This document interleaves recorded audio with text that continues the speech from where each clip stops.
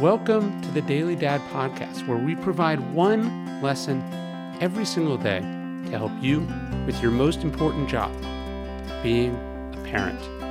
I'm Ryan Holiday, and I draw these lessons from ancient philosophy, modern psychology, practical wisdom, and insights from parents just like you all over the world. Thank you for listening, and we hope this helps.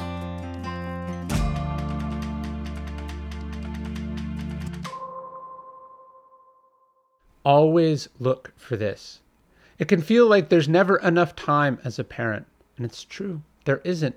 Yet part of this is our fault. As Seneca would say, it's not just that life is short, it's that we waste a lot of it. As parents, we have to look for opportunities to save time so we can spend more of it with the people we love. Emily Oster, the economics professor whose ideas we have featured before and whose books we recommend, has spoken of watching her own mother, also an economist, do this well. Instead of meandering the aisles aimlessly at the grocery store, her mother, Sharon Oster, would fax in a shopping list to their local grocer who would then gather those items for her.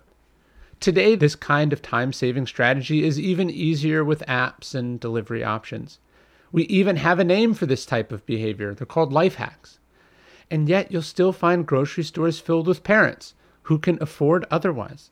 You'll find dads in the yard pushing a mower or in the driveway changing their oil, claiming to be teaching their kids a lesson about self-reliance, when they are, in fact, inadvertently making a statement about priorities. We all have more things asking for our time than we can handle, which is why we have to be ruthless and effective and efficient in how we spend it. We have to be conscious of the choices we make and the things we say yes to. We have to take a moment and sit down with our schedule and ask ourselves, where could I steal a few more minutes?